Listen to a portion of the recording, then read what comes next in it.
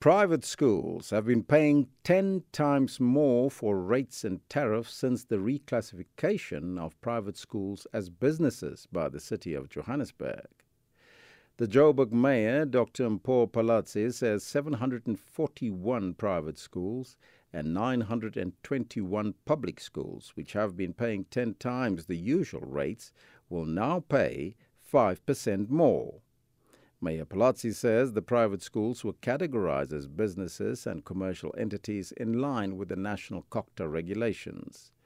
The schools have been paying the higher than normal rate since the 1st of July this year.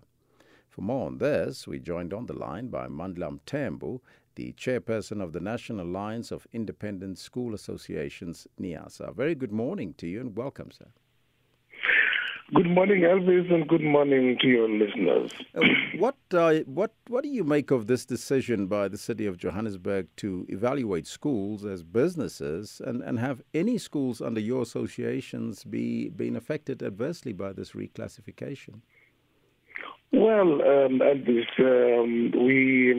we think that this decision is ill-advised. You will remember that the Municipal Property Rates Act of 2004 had made it very clear that schools and other entities which are for public benefit activities, classified as PBOs or public benefit organizations by SARS, they should not be paying rates exceeding 25% of the going rate of the properties in the area where they are. And the revision of the NPRA in 2014 allowed for municipalities to look at public benefit organizations in their own areas and advise on the rebate that is necessary. And so Joburg Metro or the city of Joburg has decided that we are businesses. And the issue is not so much to do with even the money that they are asking schools, but the very fact is in the policy itself. The policy was not promulgated for public comment, number one. Number two is that the policy has taken a view which is not even enshrined in the Act itself. The Act says that these are public service entities which are there for public service purpose, and that the city should look at how it rates them. But the city of Joburg has just decided willy-nilly, without consulting, to say that we are businesses. That's unfair. But there are those that would argue that private schools make a lot of money, so they shouldn't complain. And some private schools are now saying and claiming that this reclassification was taken without prior consultation. Well, it's not all private schools which are for business, Elvis. You know that many, actually I would say up to 80% of independent schools are low-fee to medium-fee schools, and most of them are NPOs, non-profit organizations, which also qualify to be PBOs, public benefit organizations in terms of SARS Act. And many of them actually even receive subsidies from government. And so you find a school which has been paying about 7,000 or 4,000 rands rates per month, having to pay 70,000 rands per month. You are killing these schools. And if these schools are unable to cope with such a huge bill, they will, consequently have to close down or even raise school fees to meet the demand of these rates.